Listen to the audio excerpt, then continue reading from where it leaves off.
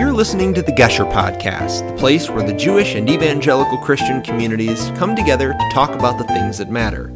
I'm your host, Ty Perry, ministry representative with the Friends of Israel Gospel Ministry here in sunny Las Vegas, Nevada. Thanks for joining me. There was a time when the university campus was a place for the free exchange of ideas, a place where liberalism, in the true sense of the word, reigned supreme. Those days are no more. Today, the college campus is a battlefield, a war zone, where ideas, particularly those sacred to the Western Judeo-Christian tradition, are under constant assault. Bigotry, not broad-mindedness, is the watchword of the day. And in the crosshairs of campus social justice warriors is Zionism. Zionism is the belief that the Jewish people have the right to live securely and sovereignly in the historic Jewish homeland. It regularly comes into conflict with the mores of leftist university culture. And those students who support Israel are frequently met not with reasoned arguments about specific Israeli policies, but by age-old anti-Semitism, dressed up as social justice. Thankfully, one organization is fighting back in this war of ideas. The Maccabee Task Force works to combat the disturbing spread of anti-Semitism on America's college campuses. Their mission is to help students combat this hate by bringing them the strategies and resources they need to tell the truth about Israel. At the helm of this organization is David Brog. Brog is a graduate of both Princeton University and Harvard Law School and served as chief of staff to the late Senator Arlen Specter and as staff director of the Senate Judiciary Committee. For 10 years, Brog served as executive director of Christians United for Israel. He is the president of the Edmund Burke Foundation and the author of several books, including Standing with Israel, Why Christians Support the Jewish State. David, thanks for joining me today. Hi, it's a pleasure to be with you. Thanks. David, you have had quite a career in the pro-Israel movement and in the political world. Tell me a little bit about your background and how that led you to a career in Israel advocacy.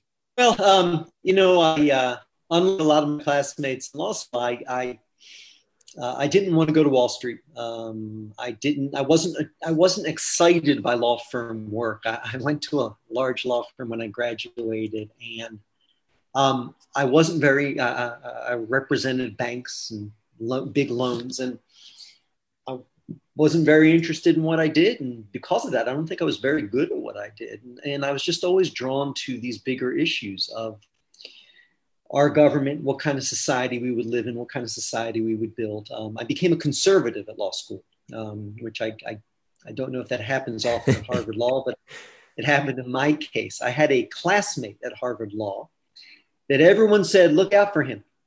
He's going to be a senator one of these days. He's a very impressive guy. Of course, they underestimated him. His name was Barack Obama. He was a senator, but also more. But it was actually seeing Barack Obama at a demonstration that was demanding diversity at the Harvard Law School, diversity among the faculty, that made me a conservative. Because, of course, what they were interested in was not diversity of ideas, but diversity of race.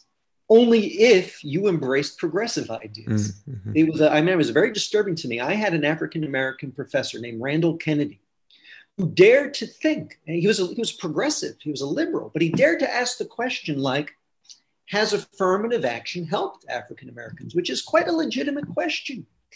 For this, he was excoriated, and for this, he was shunned. And so I remember Derek Bell, another African-American professor, being very explicit, saying, we want diversity, but we don't want blacks who think white. We want blacks who think black. In other words, if you're a conservative or a centrist, you need not apply. We only want diversity, racial diversity, to the extent it conforms to our ideological unanimity in a progressive direction. This was disturbing to me, and I became a conservative and ended up wanting to be active on that conservative. So I got into public policy. I worked for Senator Specter. I learned a lot.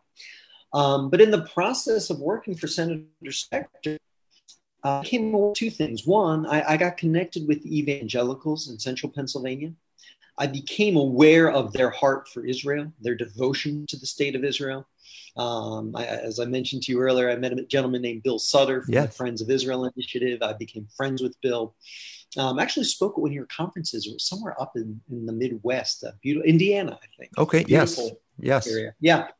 It was a very nice outing. But I began to realize that we in the pro-Israel community had this great body of allies in the evangelical community, and that became a focus of my life for many years.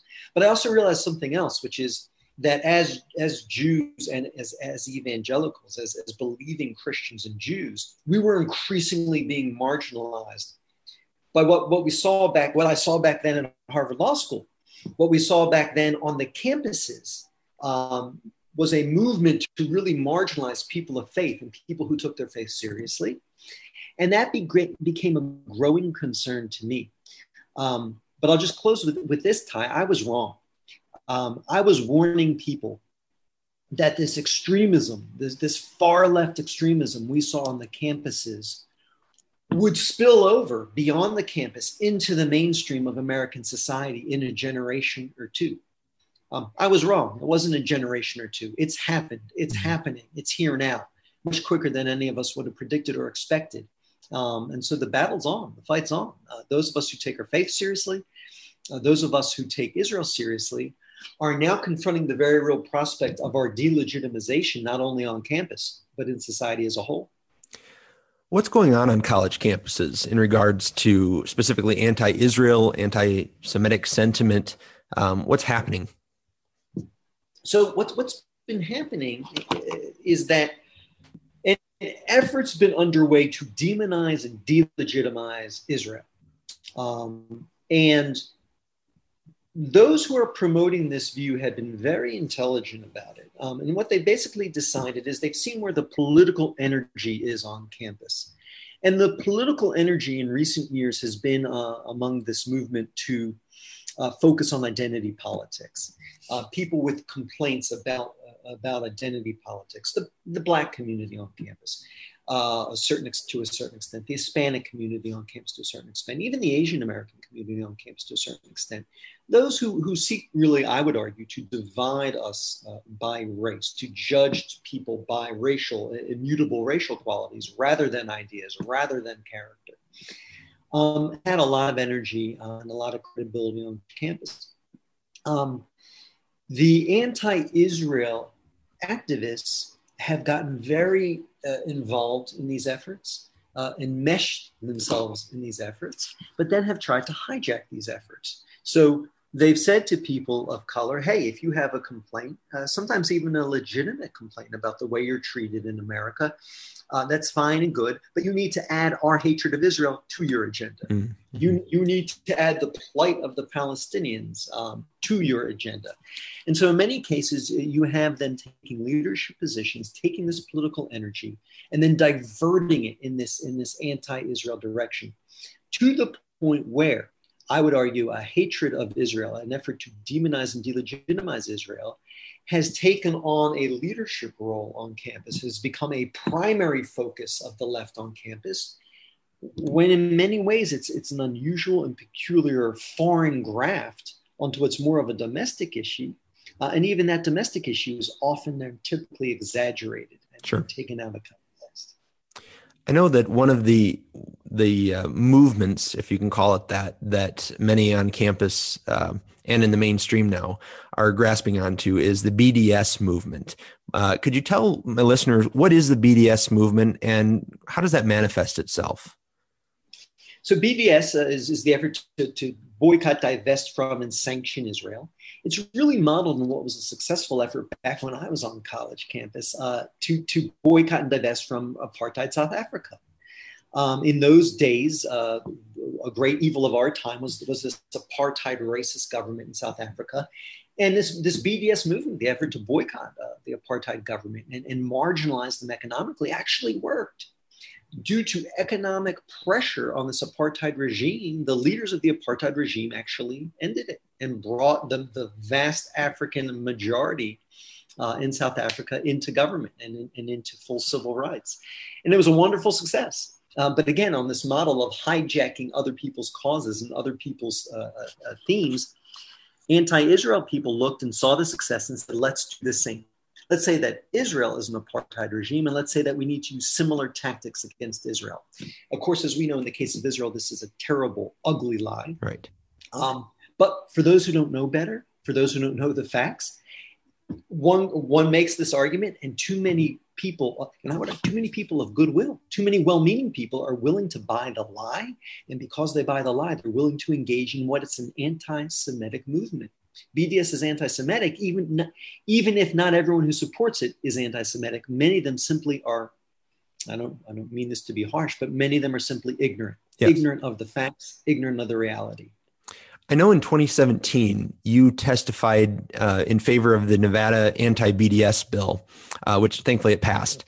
And I watched your testimony, and in it, you did make a distinction between anti-Semitism and anti-Zionism or anti-Israel. But you made the point that there comes a point when that line is crossed. So where is that distinction between anti-Semitism and anti-Zionism, and when is it crossed, especially in the BDS movement? Yeah. So it's very important we state this, because our opponents will use this against us. They build this straw man of oh, you're saying it's anti-Semitic to criticize Israel. No one's saying it's anti-Semitic to criticize Israel. It's well and proper to criticize Israel. Israel is a government run by fallen human beings. They make mistakes. And in fact, the greatest critics of Israel I know happen to be Israelis. It is a robust democracy filled with the free, rough and tumble of democracy and constant criticism.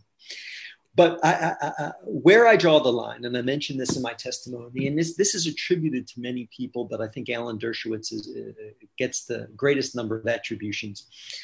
Where it's legitimate to criticize Israel, I think it is illegitimate to criticize only Israel.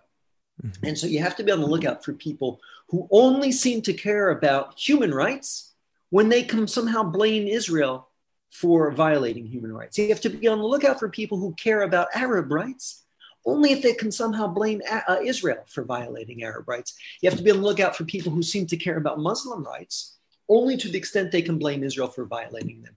Perfect example. We are living through a terrible period where in fairness, our government just recognized this.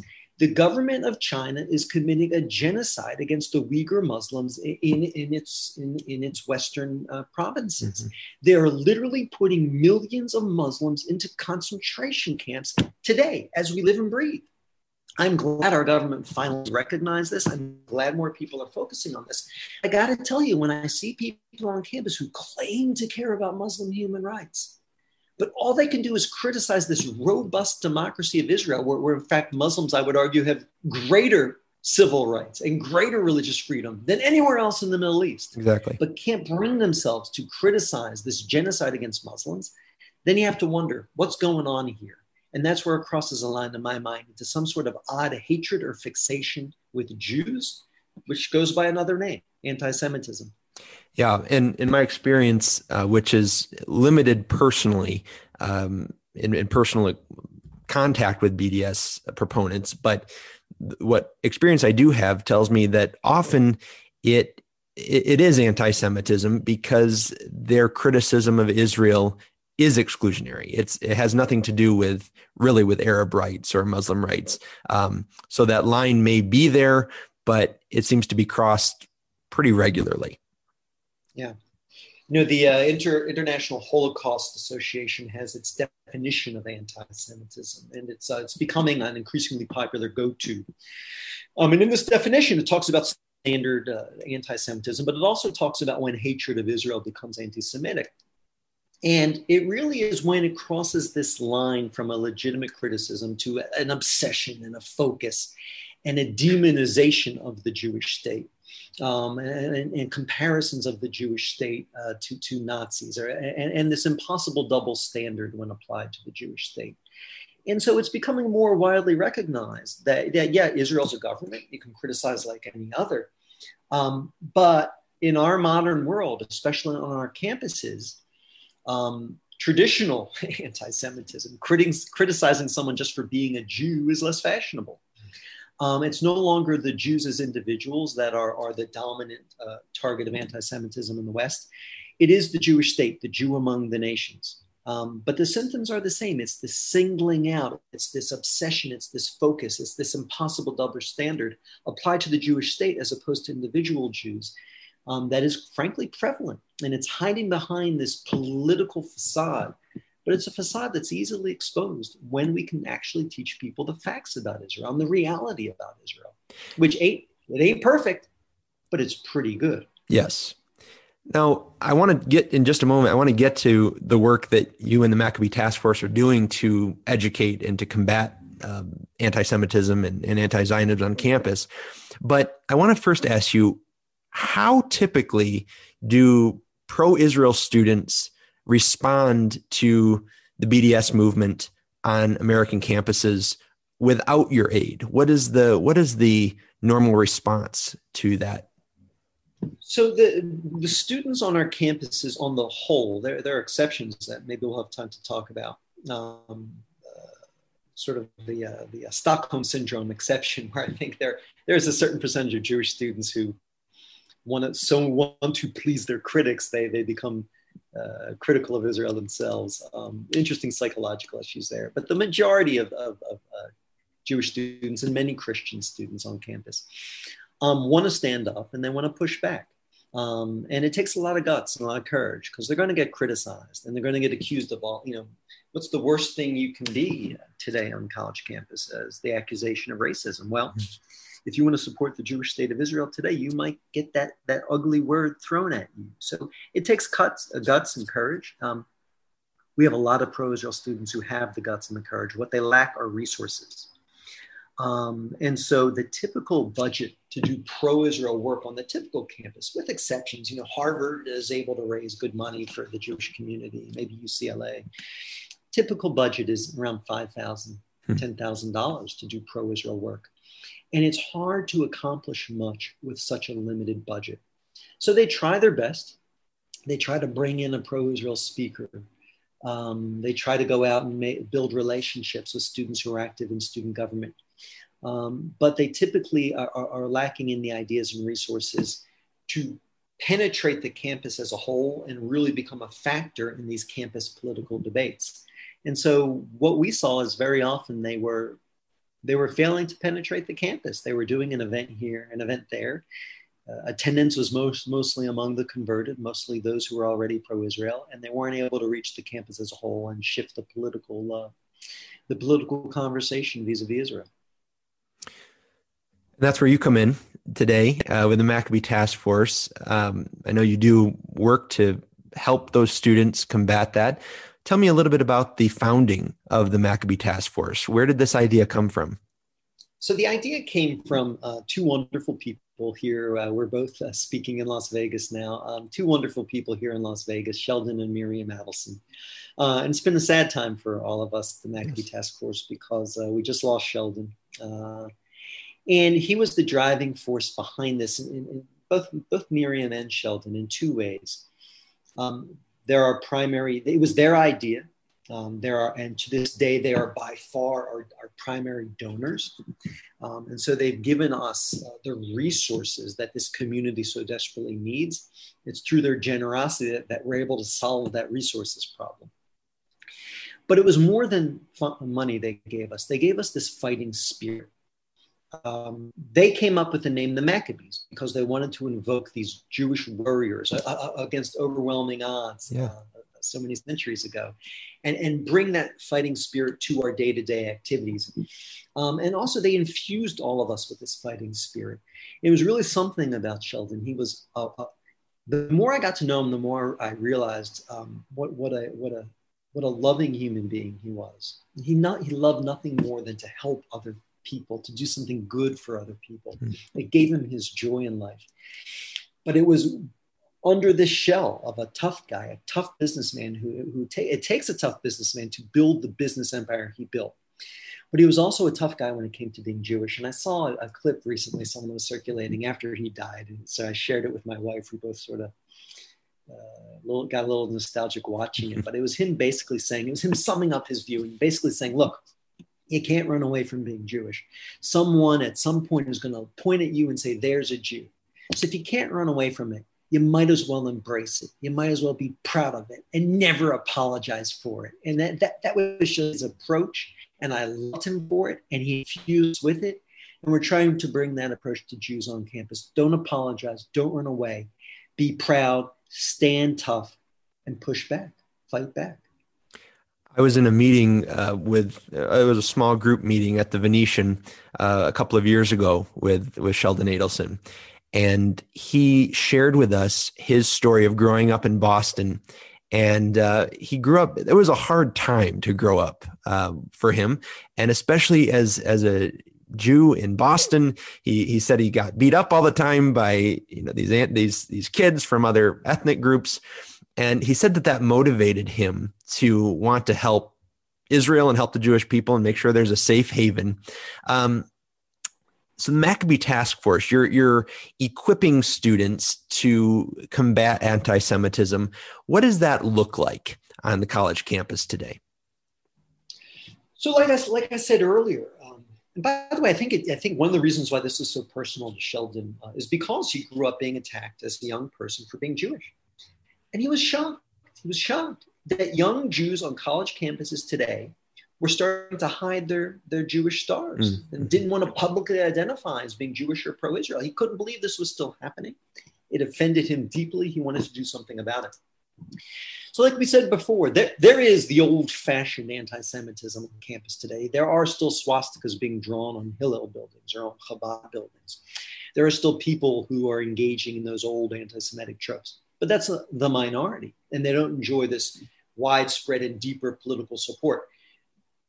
The overwhelming anti-Semitism on campus today, the anti-Semitism that's threatening because it is accepted on campus, not only among students, but among faculty and to some extent administrators, is the anti-Semitism that hides behind this facade of just being anti-Israel.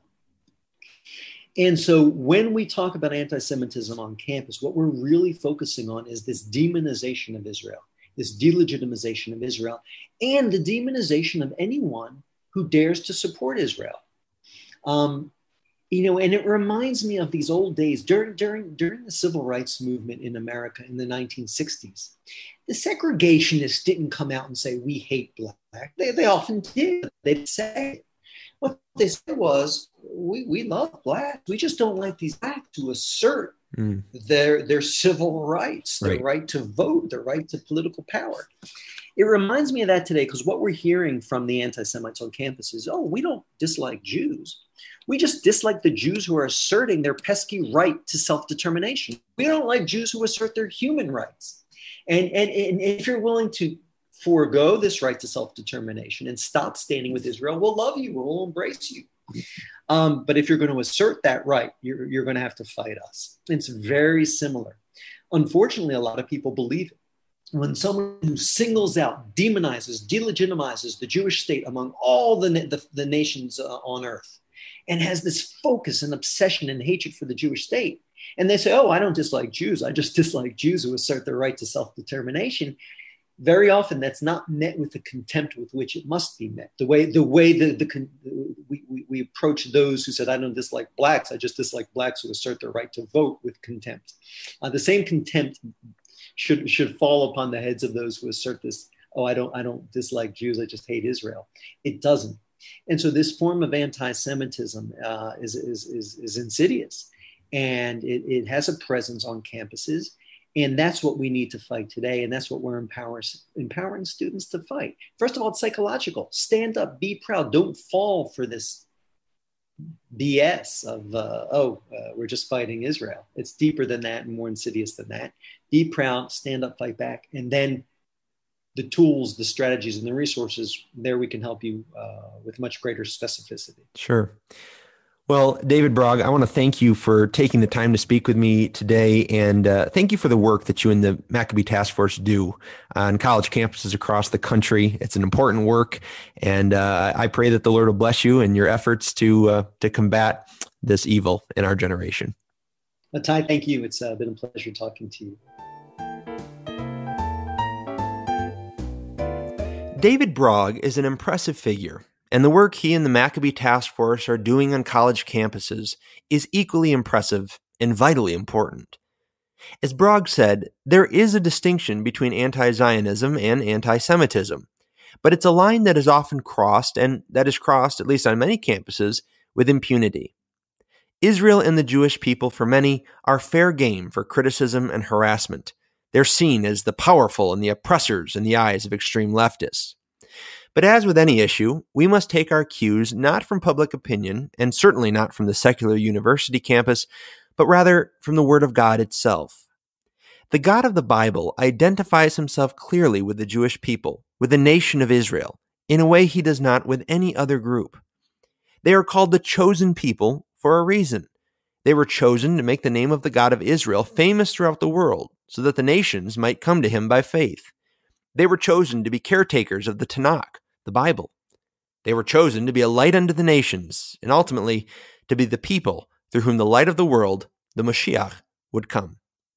So when a person seeks to demonize Israel, to single them out for ridicule, and ultimately to call for their destruction, as many in the anti-Israel camp do today, the scripture makes it clear that they have really set themselves against Israel's God. Anti-Semitism is an age-old hatred, one the scriptures tell us will last until the Messiah sets up his kingdom on earth. Until then, Christians, Jews, and others of goodwill must speak up against it. We must not be silenced by those who scream the loudest. I'm thankful for folks like David Brog and the Maccabee Task Force for equipping students with the tools they need to wisely and effectively counter the prevailing campus narrative about Israel and the Jewish people.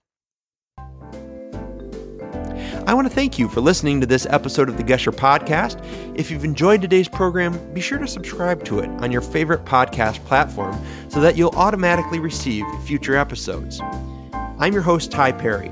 For more information about me, visit ty-perry.com. For further information about the Friends of Israel, visit foi.org. And until next time, may the Lord bless you and keep you. Shalom.